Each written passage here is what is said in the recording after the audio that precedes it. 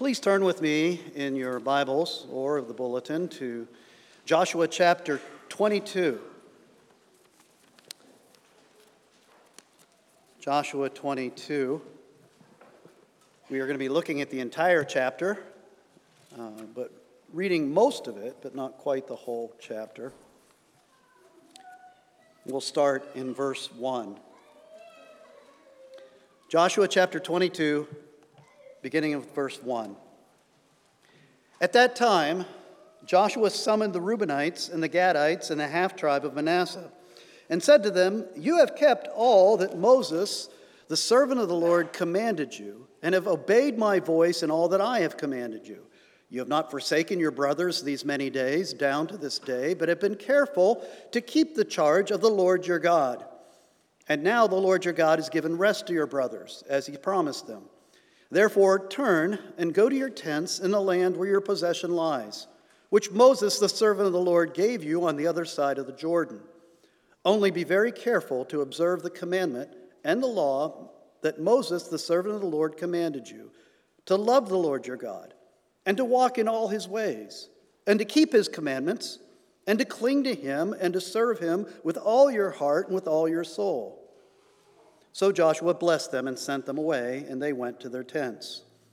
Verse 10. And when they came to the region of the Jordan that is in the land of Canaan, the people of Reuben and the people of Gad and the half-tribe of Manasseh built there an altar by the Jordan, an altar of imposing size. And the people of Israel heard it. And they said, "Behold, the people of Reuben and the people of Gad and the half-tribe of Manasseh have built the altar at the frontier of the land of Canaan, in the region about the Jordan, on the side that belongs to the people of Israel." And when the people heard of it, the whole assembly of the people of Israel gathered at Shiloh to make war against them. Then the people of Israel sent to the people of Reuben and the people of Gad and the half-tribe of Manasseh in the land of Gilead Phinehas, the son of Eleazar the priest, and with him 10 chiefs, one from each of the tribal families of Israel, every one of them the head of a family among the clans of Israel. And then they came to the people of Reuben, the people of Gad, and the half-tribe of Manasseh in the land of Gilead, and they said to them, "Thus says the whole congregation of the Lord, what is this breach of faith that you have committed against the God of Israel in turning away this day from following the Lord by building yourselves an altar this day in rebellion against the Lord? Have we not had enough of the sin at Peor, from which even yet we have not cleansed ourselves, and for which there came a plague upon the congregation of the Lord, that you too must turn away this day from following the Lord? And if you too rebel against the Lord today, and then tomorrow, he will be angry with the whole congregation of Israel. But now, if the land of your possession is unclean, pass over into the Lord's land where the Lord's tabernacle stands, and take for yourselves a possession among us. Only do not rebel against the Lord, or make us as rebels by building for yourselves an altar other than the altar of the Lord our God. Did not Achan, the son of Zerah, break faith in the matter of the devoted things? And wrath fell upon all the congregation of Israel, and he did not perish alone for his iniquity. Then the people of Reuben, the people of Gad, and the half-tribe of Manasseh said in answer to the heads of the families of Israel, "The mighty one, God, the Lord, the mighty one, God, the Lord, he knows, and let Israel itself know. If it was in rebellion or in breach of faith against the Lord, do not spare us today for building an altar to turn away from following the Lord. Or if we did so to offer burnt offerings or grain offerings or peace offerings on it, may the Lord himself take vengeance. No, but we did it from fear that in time to come your children might say to our children, 'What have you to do with the Lord, the God of Israel? For the Lord has made the Jordan a boundary between us and you, you people of Reuben and people of Gad. You have no portion in the Lord.' So your children might make our children cease to worship the Lord. Therefore we said, 'Let us now build an altar not for burnt offering nor for sacrifice, but to be a witness between us and you, and between our generations after us, that we do perform the service of the Lord in his presence with our burnt offerings and sacrifices and peace offerings. So your children will not say to our children in time to come, you have no portion in the Lord.' And we thought, if this should be said to us or to our descendants in time to come, we should say, 'Behold, the copy of the altar of the Lord, which our fathers made, not for burnt offerings nor for sacrifice, but to be a witness between us and you. Far be it from us that we should rebel against the Lord and turn away this day from following the Lord by building an altar for burnt offering, grain offering, or sacrifice other than the altar of the Lord our God that stands before his tabernacle. When Phinehas the priest and the chiefs of the congregation, the heads of the families of Israel who were with him, heard the words that the people of Reuben, the people of Gad, and the people of Manasseh spoke, it was good in their eyes. And Phinehas, the son of Eleazar the priest, said to the people of Reuben and the people of Gad and the people of Manasseh, "Today we know that the Lord is in our midst, because you have not committed this breach of faith against the Lord. Now you have delivered the people of Israel from the hand of the Lord." Those of you that are here this morning that are already members of Oakwood Presbyterian Church have taken vows of membership. And the last vow that you took when you joined the church was this one. Do you submit yourselves to the government and discipline of the church and promise to study its purity and peace? And promise to study its purity and peace. How's that going for you? How's your study of the purity and peace of the church been going? I think a lot of us probably took that vow and weren't quite sure even what we meant when we vowed it. Hopefully it's something you've grown in your understanding, but the good news is the text, the passage that's in front of us today, is all about that. It's a perfect place to study the purity and peace of the church, and that's what we're going to talk about. Church purity and church peace are hard to bring together. There is a real tension in the life of any church to equally pursue peace and to pursue purity. Peace in terms of unity with one another, and purity in the sense of doctrinal and practical Christian living. Church history is full of individual churches and denominations that have tended to go for one at the expense of the other. We know ourselves probably many churches or denominations even as a whole that tend to be known for their emphasis on unity and yet very little emphasis on doctrinal purity or purity in Christian living. Or on the other hand, churches or denominations that stress the purity of doctrine and the purity of Christian living, and yet there's very little in the sense of unity among themselves, let alone with other churches. We feel like in order to have one, we have to compromise the other. But the Scripture consistently calls upon us to equally seek both among believers. And the church has struggled with this from the very beginning. And by the beginning, I don't mean the book of Acts. I mean all the way back outside of the Garden of Eden. Anytime sinners together, it's been a struggle to strive to be righteous and doctrinally right and also unified with other sinners like ourselves. Well, Joshua 22 that we just read is a case study in pursuing purity and peace among God's people. This all begins with a dangerous misunderstanding among God's people. That's nothing unusual. Misunderstandings among God's people happen all the time. You've probably had at least one or two, at least small incidents of it this past week. At the end of chapter 21 was a real high point in the book of Joshua. Matter of fact, it would have been nice if Joshua kind of ended at the end of chapter 21, just to go back and remember what it said at the last few verses.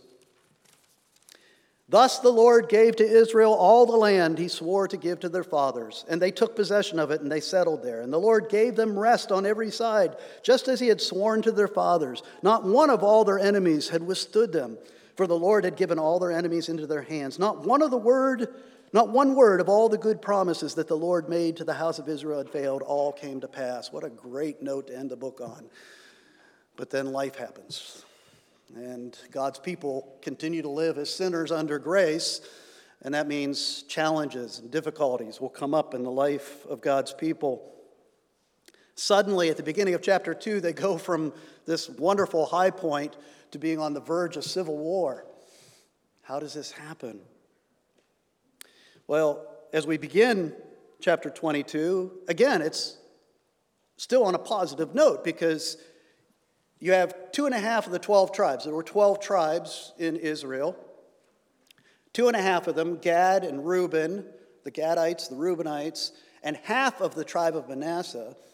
If you will remember, going back to the beginning or going back to earlier parts of Scripture, those 2.5 tribes, when the people of God, the people of Israel, were coming to the Jordan River, ready to enter into the promised land, to conquer the Canaanites and take possession of the land that the Lord had given, at that point, these 2.5 tribes looked at the wonderful pasture lands on the other side of the Jordan. They were going to the west. They're going to cross over the Jordan to the west. But on the eastern side of the Jordan, they thought, this land is great. Could we have this land, and you guys take the land on the other side of the Jordan?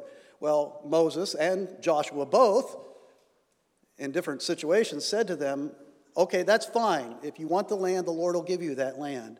But there's one big condition.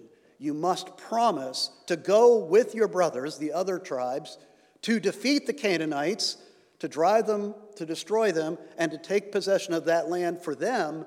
Once that land has been taken, then you may go back to your families and your livestock, to the pasture lands, and settle your land on the eastern side of the Jordan. And so, as we begin chapter 22, that's what's happened. The western tribes have taken their land, and now it's time for these 2.5 tribes to go back to the eastern side of the Jordan to take their land. And at the beginning, Joshua commends them. He says, you guys were great. You promised to fight with your brothers on the field of battle to take the land, and you did it. And now go, with the Lord's blessing, go back to your land. But he gives them one charge, one exhortation as they go, verse 5. And it's going to sound very familiar as you read this verse because it's almost word for word what he had said, what Joshua had said to all the tribes of Israel when they were ready together to cross the Jordan into the promised land. This is what Joshua said, verse 5, only be very careful to observe the commandment and the law that Moses, the servant of the Lord, commanded you, to love the Lord your God and to walk in all his ways and to keep his commandments and to cling to him and to serve him with all your heart, with all your soul. You see, being part of the people of God under the old covenant, at the core of it, is really not that different than being part of the people of God under the new covenant. Because that's the essence of discipleship. That's what it means to be in covenant with the Creator. The Creator, the judge of all mankind, the one who created all mankind, had mercy upon us. He chose us. He redeemed us, brought us to himself, entered into a relationship with us based upon grace, lovingly provides for his covenant people. And our response, our covenant response to this God who has made this overture to us, is to respond by loving him. And the way that we love him is that we submit to his authority and we obey his commandments. That's discipleship. Obedience based upon grace. Obedience that is a loving and thankful response to what God has already done for us. That's covenant faithfulness. And that's what Joshua is telling these 2.5 tribes. When you go to the other side of the Jordan, live the life of discipleship. The same life of discipleship that you and I live. Isn't that what Jesus Christ, our Lord and Savior, said to us? If you love me, keep my commandments. That's what loving Christ looks like. And so all is good. Joshua commends these tribes, sends them on their way.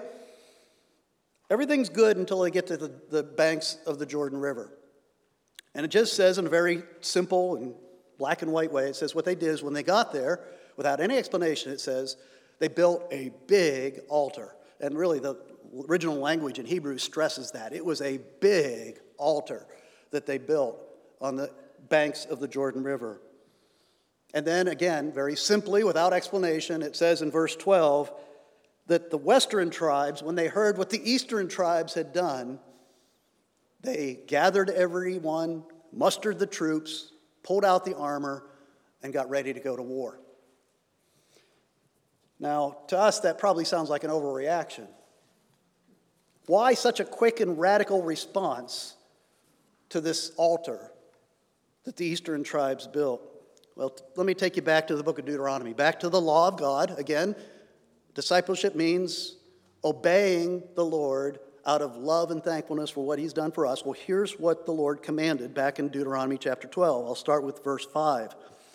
But you shall seek the place that the Lord your God will choose out of all your tribes to put his name and make his habitation there. There you shall go, and there you shall bring your burnt offerings and your sacrifices, your tithes and the contribution that you present, your vow offerings, your freewill offerings, and the firstborn of your herd and of your flock. Over to verse 13.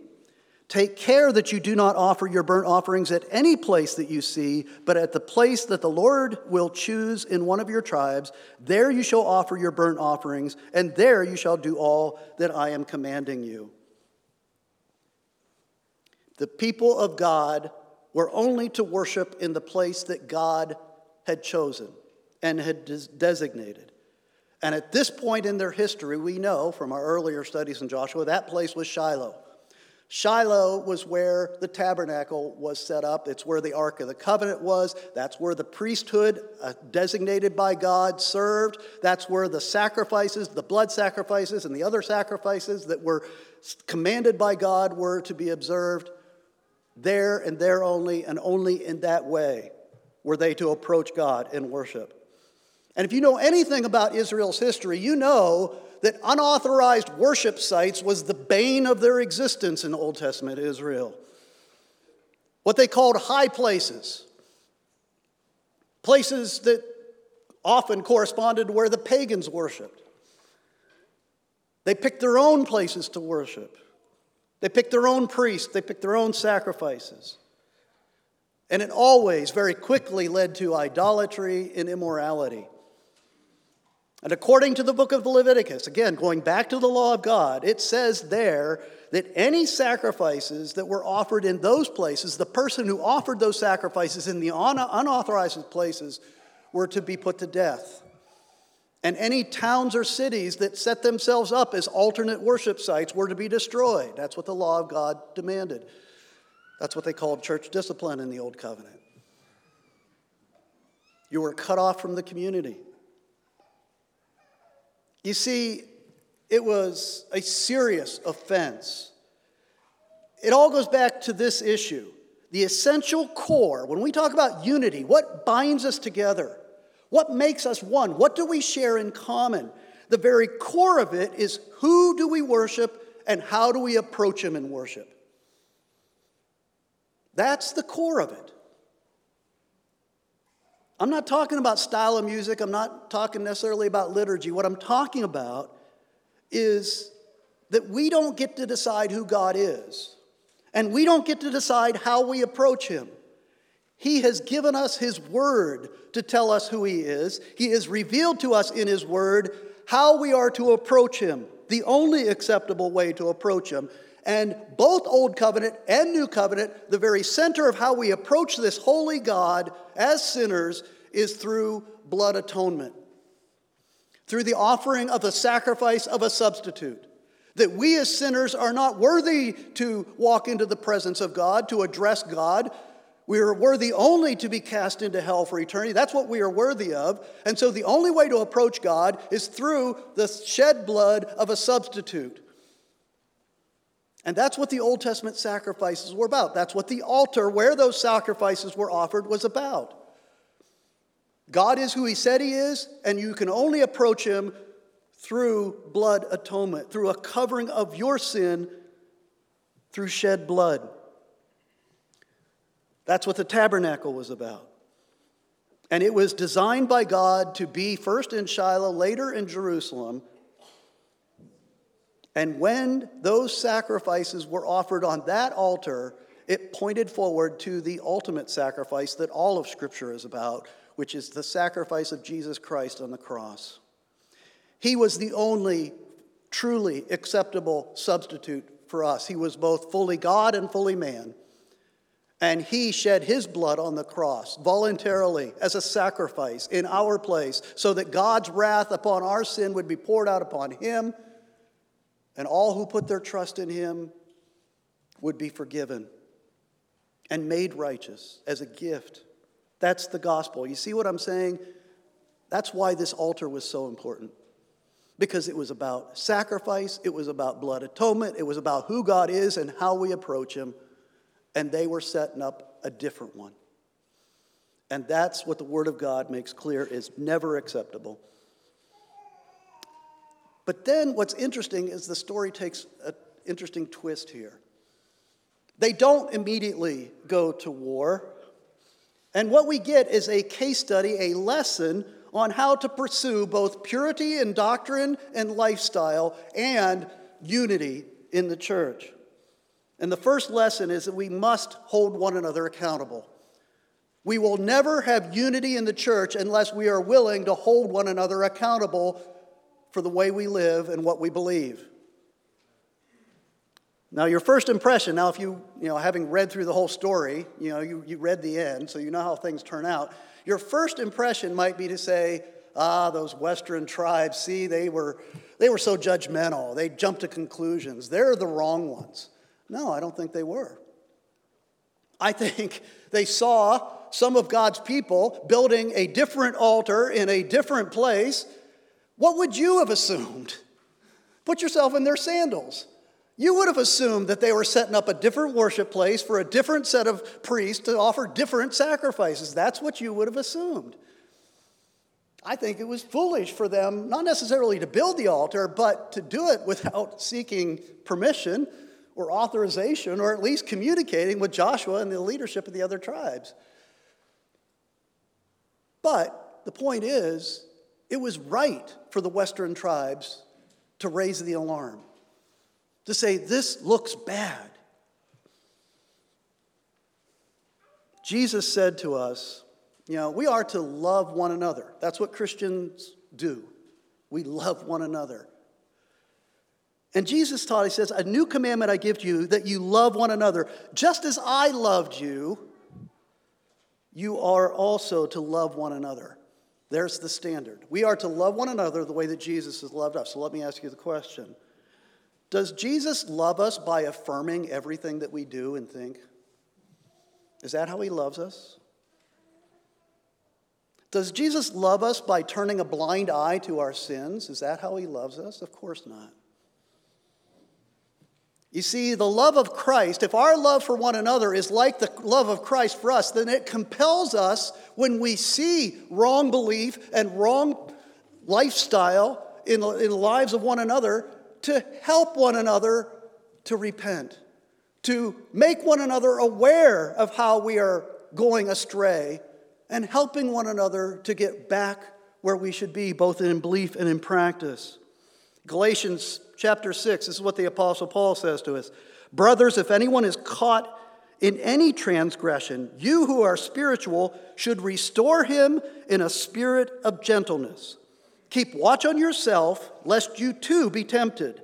Bear one another's burdens, and so fulfill the law of Christ. Now, we often, that last phrase is the one that we know, that we quote all the time from that verse, bear one another's burdens. And when we say that, we usually think of helping hurricane victims or, being there to comfort and console somebody who's going through a hard time. That's what we think of when we think about bearing one another's burdens. But in context, it's talking about helping one another see the sin in each other's lives.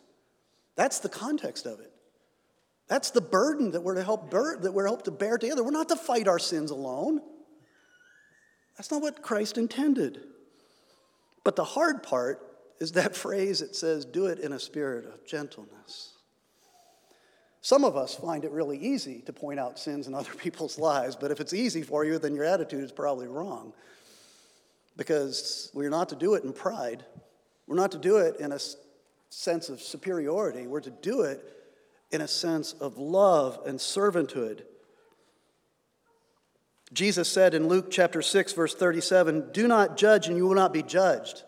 And some people use that as a justification for not ever either pointing out sins in somebody else's life or rejecting anybody else trying to point out sin in your life. But he goes on to say, do not condemn and you will not be condemned. And then you begin to understand what he meant by judge. When he said do not judge, he doesn't mean don't discern whether your brother or sister is walking in sin or believing heresy. That's not what he meant. What he meant was don't condemn them.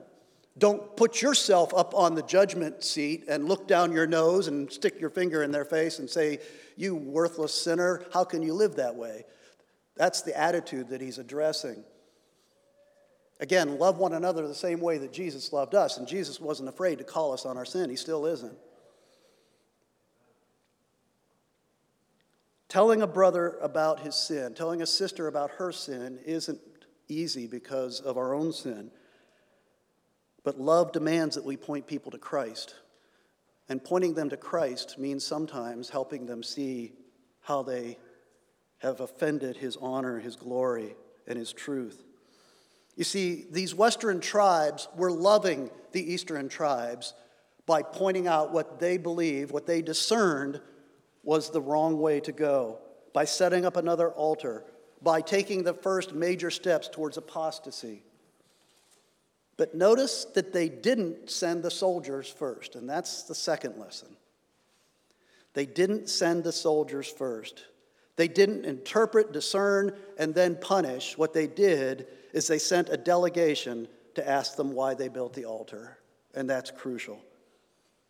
We must refuse to prejudge the intentions of others in the process of helping them with their sin.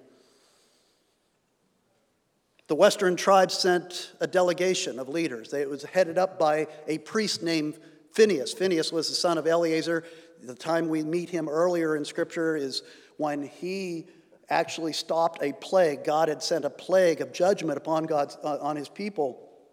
And Phinehas was the one who stepped forward to stop the plague by punishing the one who was leading in idolatry and immorality. And so Phinehas leads this delegation, one leader from each tribe, and they go to the eastern tribes. They go to dialogue before they go to war. They go to ask why. They go to listen for an explanation. You see, they're recognizing something else that Scripture clearly teaches. As the Lord said to Samuel in 1 Samuel 16, verse 7, "For the Lord sees not as man sees. Man looks on the outward appearance, but the Lord looks on the heart." You see, you can't know what another person's motivations are. You can't see their intentions. You need to ask them. You need to dialogue with them. We're quick to judge one another's intentions. That's one of the biggest problems we have in communications, is that we make judgments about what other people intend behind what they believe or what they do. I'm sure you've had this kind of an argument where you're in an argument with somebody, your wife, your husband, your roommate, your friend, coworker, and you, in anger, you say to the person, "But you said this and it made me angry."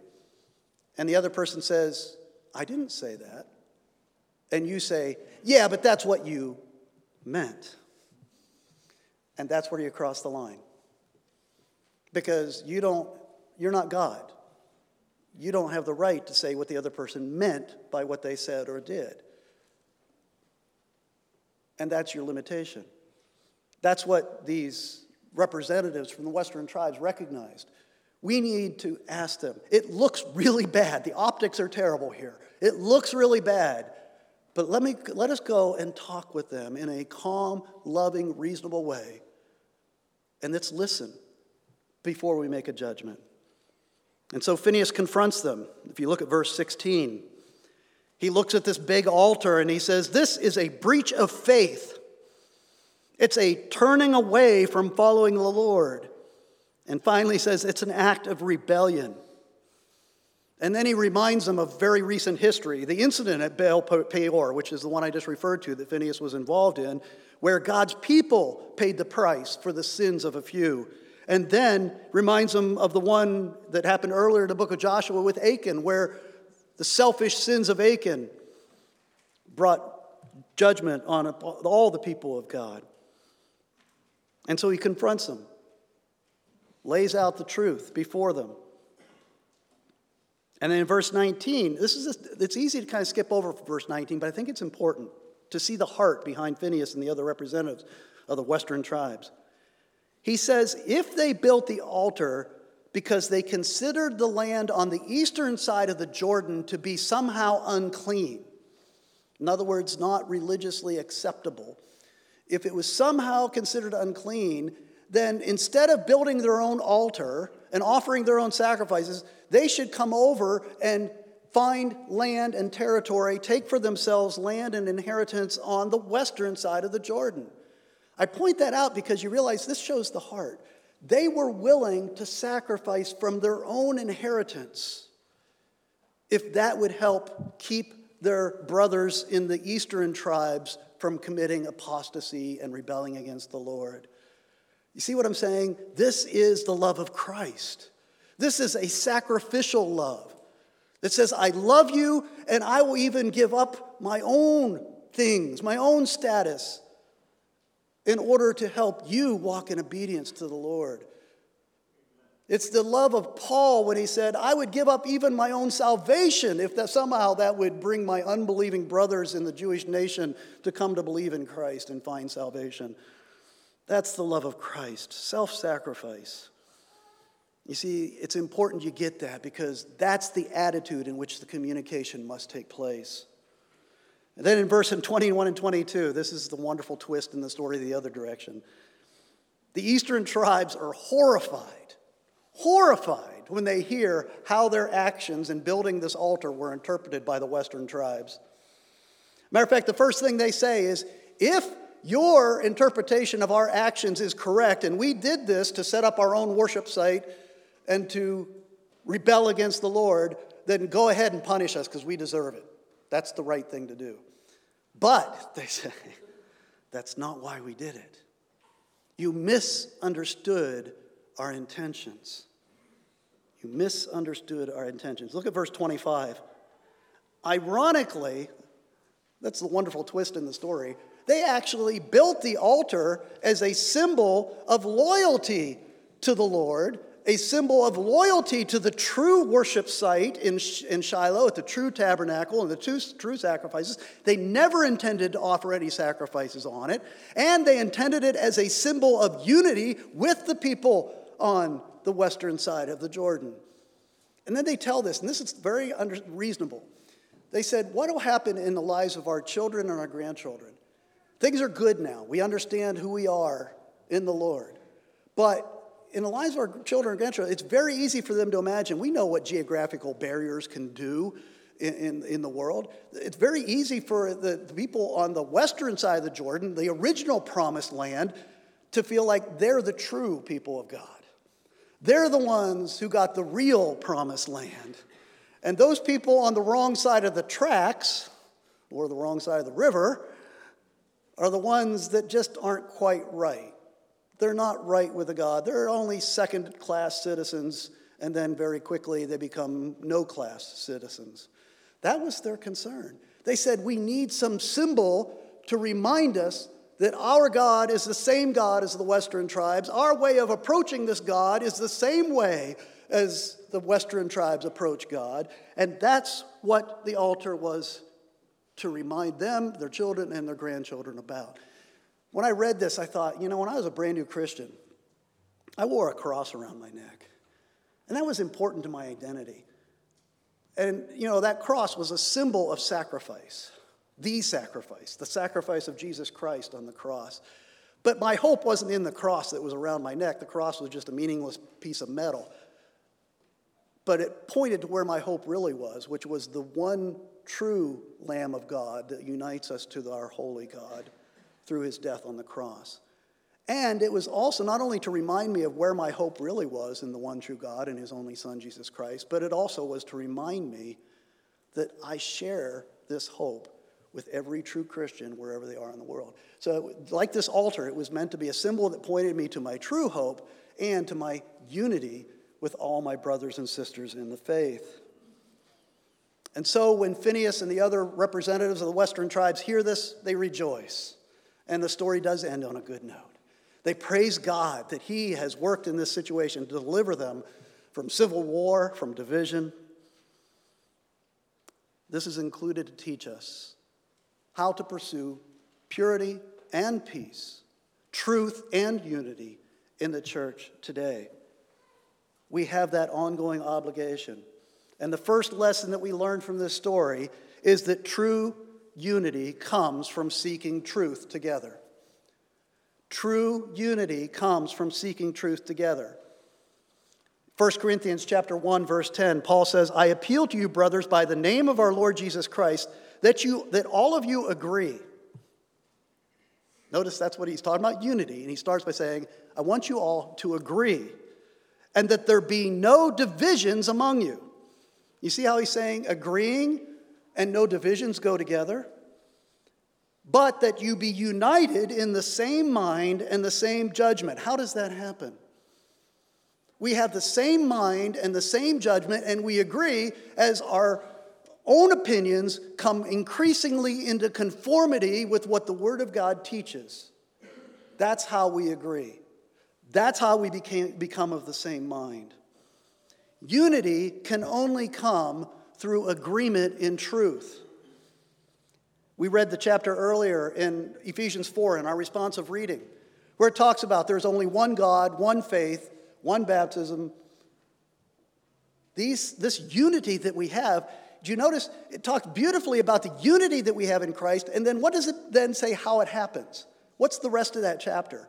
It says that God gives pastors, teachers, evangelists to teach the Word of God, so that in growing in the Word of God, you grow in spiritual maturity, and as you grow in spiritual maturity, you grow in unity. See the connection between unity and growing in understanding and knowledge and affirmation of the truth. That's how unity comes. You see, this is coming to us. The church has the biggest challenge of this in this cultural context we've ever had it. Because we live in a culture that has lost any concept of truth. And, you don't have to have lived that long to see the progression that's happened. Generation or so ago, absolute truth became a consensus in our culture that there is no such thing as absolute truth. Well then, how do you live? How do you interact? How do you do anything in a world where there's no absolute truth? Well, the next step was to say that we must tolerate all beliefs and practices. All actions and beliefs have to be tolerated. And so tolerance became the one creed of our culture. You must tolerate everything. Well, that, as we know and as we have found out, leads to chaos. And when there's chaos, there's no agreement, and yet we have to be tolerant. What's left is you're in this situation where people become more intolerant because of their insecurity.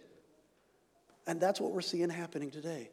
People are so insecure about what they believe and what they do out there because they've given up any sense of absolute truth, and they found out that tolerance has left them in chaos. So what do? Well, you got to somehow find something to grab onto.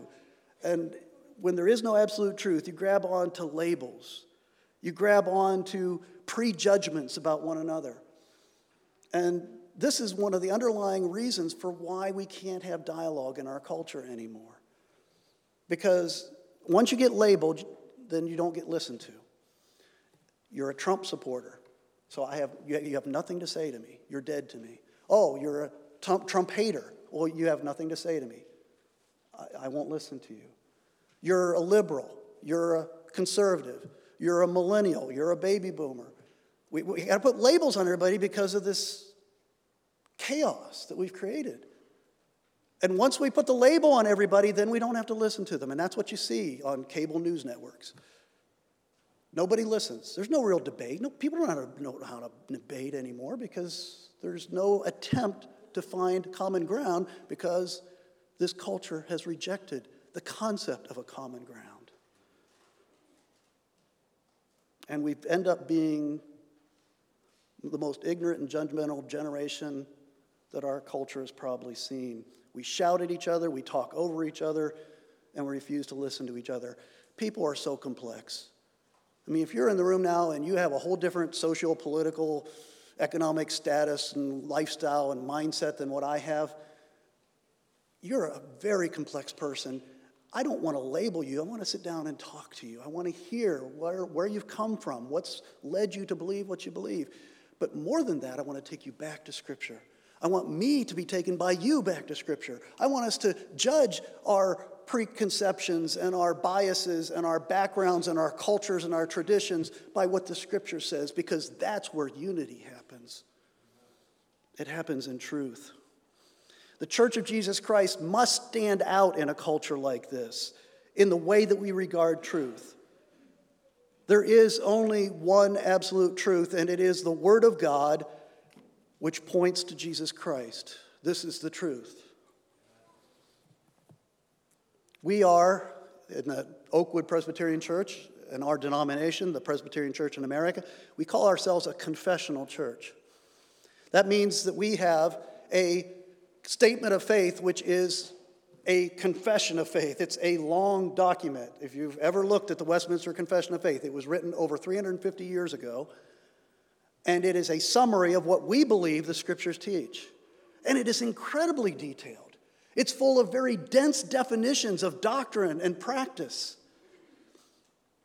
And you might look at that and say, wow, that's very exclusive of you. But it's our understanding that the deeper we agree about what the Word of God teaches, the deeper our unity and sanctification will be. You go to a lot of churches' websites, you want to find out what a church believes. I'm sure you've tried to shop for a church and you want to go to the website and say, what does this church believe? But probably more than half of them, you'll find some kind of a statement of faith, which are 10 sentences usually, very short, simply worded sentences about what they believe.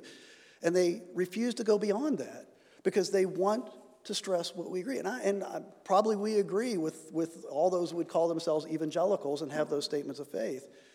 But one thing I learned, when I was a brand new believer, I was told that doctrine divides. My family told me that. Don't get into deep biblical doctrine. Don't dig deep in the Scriptures, because once you get into that secondary stuff, it divides you. Just stay on the real basics.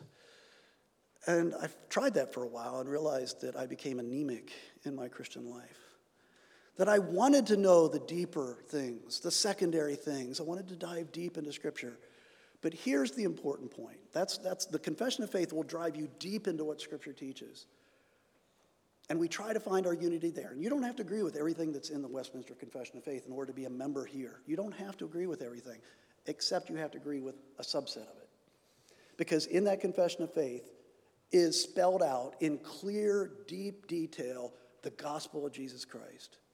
Who God is, who his Son is, what his Son came to earth to do, what the cross means, and how faith in Christ brings salvation. It's defined for us. That's the essential. And if you believe those things, then we are one.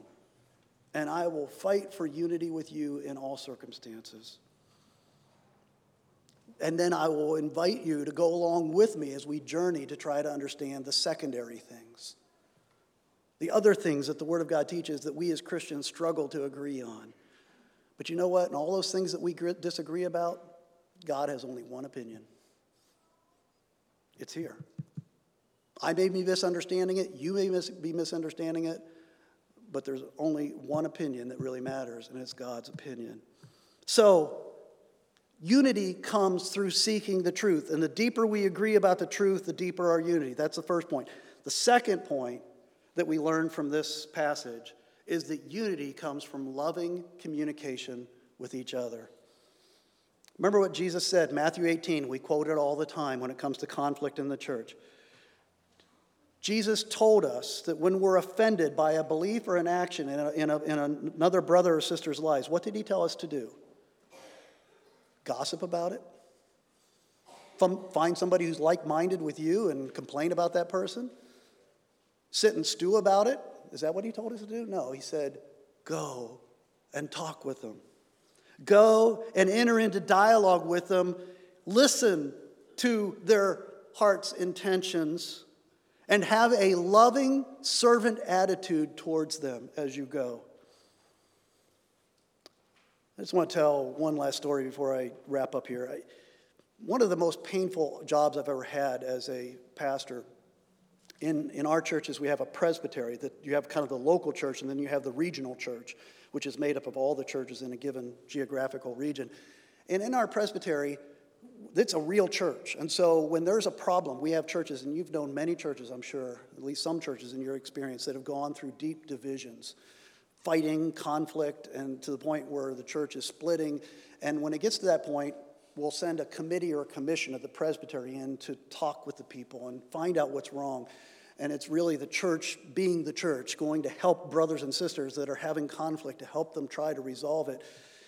And it's a hard job, largely because they usually wait too long to call us in until the division is very deep. But it's always interesting to me, and this has almost universally been my experience, that when we go, 5 or 6 of us on the committee or commission will go and we'll sit down with the people in the church and we'll listen. That's our job. We'll go and hear. We'll say, what's upset you? What are you angry about? What's offended you? What did your brother or your sister do? And we'll sit there for hours on end listening to long lists of grievances that believers have with one another. And invariably, at the end of the day, the people will all go home, and the 6 of us in the committee will sit around a table and we'll look at each other and we'll look at this list and we'll say, this looks like normal church life to me. You know, the things that people are mad about, the things that they're having grievance about, the things they're complaining about, this happens in every church. This is what happens when you take redeemed sinners and put them together in a family. We offend each other. We do things. We get angry at each other. Why has it led to division? And I'll tell you, 9 times out of 10, why it's led to division is because those people did not do what the eastern and western tribes did. They did not pursue truth together, and they did not lovingly, with a servant heart, go to one another to listen to heart's intentions and to dialogue, and as servants try to come together. Instead, what they did is they gossiped about one another. They complained about one another to like-minded people in the congregation. And what happened over time is they lost trust in one another. And when trust is lost, division hardens. And I've seen many churches die that way. I'm going to just give you one word of assignment as we close. For the sake of the Church of Jesus Christ, both here at Oakwood and wherever the Lord may lead you in whatever broader church setting, your assignment is to go and study the purity and peace of the church. Really take that vow seriously. Study the purity and the peace of the church, and then practice it in Christ-like love for the sake of the glory of Christ. Let's pray. Father, thank you for the Word of God. You teach us these lessons in such unexpected ways sometimes. Lord, we thank you that you love the church. You taught us how to love the church. You unified the church by your work on the cross. And that is where our unity lies. Father, I pray that you would deepen within this fellowship of believers that kind of Christ-like love for one another and zeal for the truth, humble zeal for the truth, that builds true and lasting unity and bears much fruit for the kingdom of God. We pray this in Jesus' name. Amen.